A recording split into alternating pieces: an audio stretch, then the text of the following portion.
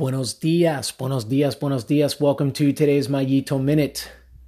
I'm welcoming myself back to the podcast as, once the kiddos get out of school, my wife is a school teacher, once they get out of school, it takes me a little bit to get my bearings and to get my feet on the ground as my schedule doesn't necessarily change, but the presence of my kiddos around does change things for me. And so it usually takes me a little bit to get acclimated, if you will, to the way things will be for the next couple of months. But here I am, and I'm back after not bringing you guys something for a while, and I apologize for that. But here's what I'm going to bring you guys today. We're going to talk about what it takes to achieve greatness.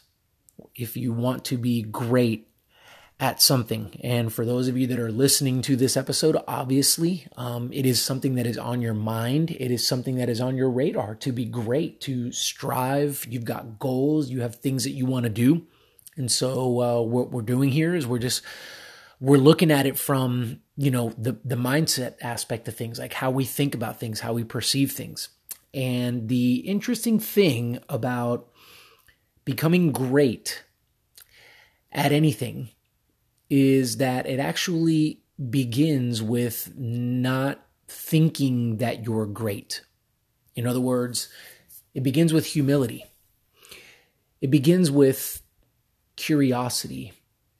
It begins with this infatuation, I'm going to call it, with acquiring knowledge, with wanting to explore different ways of doing things, with this appetite for asking questions that you feel are going to get you answers that would allow you to make progress towards greatness, towards becoming great.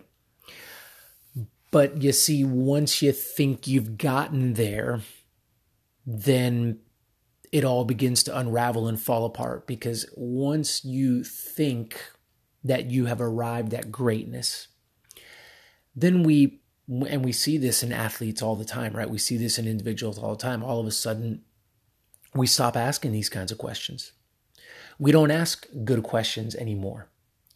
Or we don't think about, how am I currently doing things? Is there a better way to do things? We don't put ourselves in these positions to become uncomfortable, which is really and truly, I've said this several times on this podcast, the times that we get uncomfortable and that we really challenge ourselves, those are the times when we make the most, when we grow the most. Those are the times when we make the most progress towards our goals. And if we feel that we've already achieved greatness, that we're already there, then these things stop happening. And thus, we don't make that progress. We maybe were on the path towards greatness before this happened, or perhaps maybe we did achieve some form of greatness. But you see, you can't rest on that. Again, just shooting from the hip here, I'm thinking about it, and I've shared this story on this podcast before, but it was a long time ago, and I don't feel like looking for what episode it was, so I'm just going to give it to you again. It was the story of the guy that I believe he invented jujitsu. And so he invented a form of martial arts, a style of martial arts. So he invented the movements, the patterns, all of it. But yet he said that when he died, he wanted to be buried in a white belt.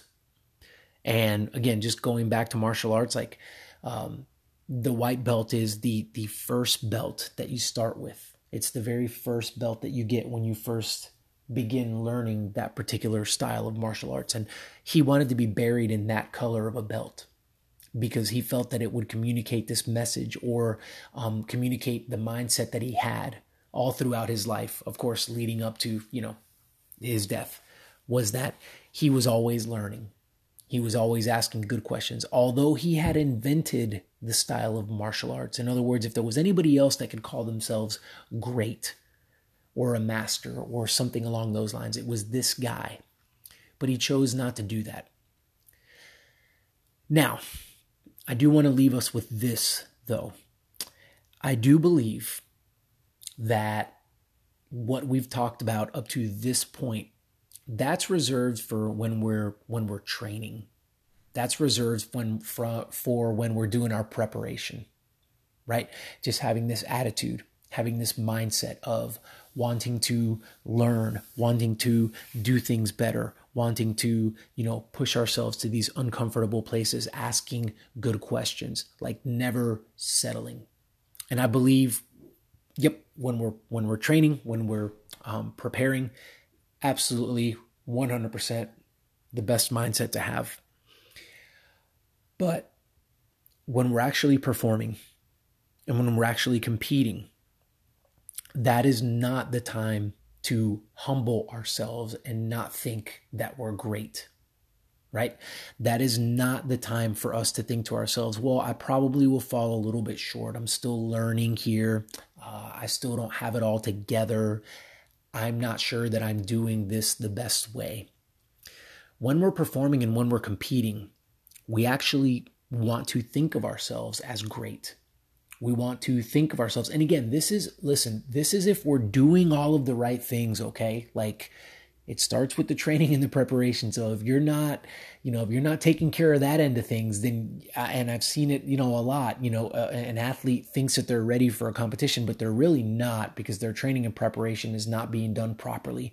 I'm talking about those of you that, like, you do the right things. You've got this kind of white belt kind of mindset, and you take that to your training each and every single day. When you get to those competitions, you need to think of yourself as great.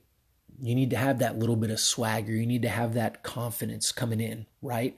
That you can do things. It's not a time to question our skills. It's not a time to question what we're capable of. I mean, in those moments when the lights come on and we're competing and we're trying to get the absolute best out of ourselves, in a competitive situation against opponents, right? And it counts. And we're looking to win. We're looking to be successful. We need to think of ourselves as great. We need to carry ourselves that way, in the way that our body posture is. Okay, so body posture is super important. What does your body posture look like in those moments? Is it communicating greatness? Is it communicating confidence? Is it communicating swagger? The way that we talk. Now, I know that, listen, I'm going to back up. I know some of this stuff seems controversial because, you say, oh, well, that person, they're going to be seen as arrogant. They're going to be seen as cocky, so on and so forth. No. It's a level of confidence. Your posture and your words and your actions, you've bought those. You paid for those with your preparation, with your training. So, two different scenarios here. I want to make sure that I'm clear. Like, it's not always the humility part of things and, just letting your competitor, roll over you and you not putting up a fight, or, you thinking less of yourself. Like, when we're in a competitive situation and you're performing, that is not the time to do that. But when we're training and we're preparing for those competitive situations that we will find ourselves in, folks, absolutely 100%. Humility is going to win out. Have a student's perspective and mindset. We're learning. We're looking to learn. We're looking to get better. We're asking good questions. We're working hard. We're putting ourselves in uncomfortable situations. We're challenging ourselves, not knowing whether we're going to be successful with some of the stuff that we're asking ourselves to do in training. Like, that's what we want, right? Because, and I'm really going to end here, because in a competitive situation, when you're performing, you don't know what the outcome of that particular competition is going to be, right? I mean, nobody can predict those kinds of things. So therefore, by training ourselves in our preparation, when we put ourselves in these scenarios where we don't really know how things are going to turn out, and we're training, so it's a safe environment because, it's okay, then we're practicing for those competitive situations where we don't really know what the outcome is going to be. But because we've put ourselves in those types of positions on a regular basis, we're okay with that. And we can roll with that, and we can be calm per se in those types of moments. And that is important because, that goes along with poise, and that goes along with, being able to think clearly and being self-aware and all those good things. All right, folks, that's what I've got for you. I hope that you guys enjoyed this episode. I hope it gives you something to take with you, to bite on and chew, and most importantly, to apply. So I'd love to hear from you. What are you doing with what I just gave you? How did it impact you? Do you have a story to share? Anything along those lines? I would love to hear from you guys. Y'all are always welcome to email me, mario@utmostperformance.org, and get at me there. And go check out the Instagram handle at @utmost_performance. You can shoot me a DM on there and let me know how you guys are doing. I would love to hear from you guys. Thank you guys so much for your time. I appreciate it. Till next time.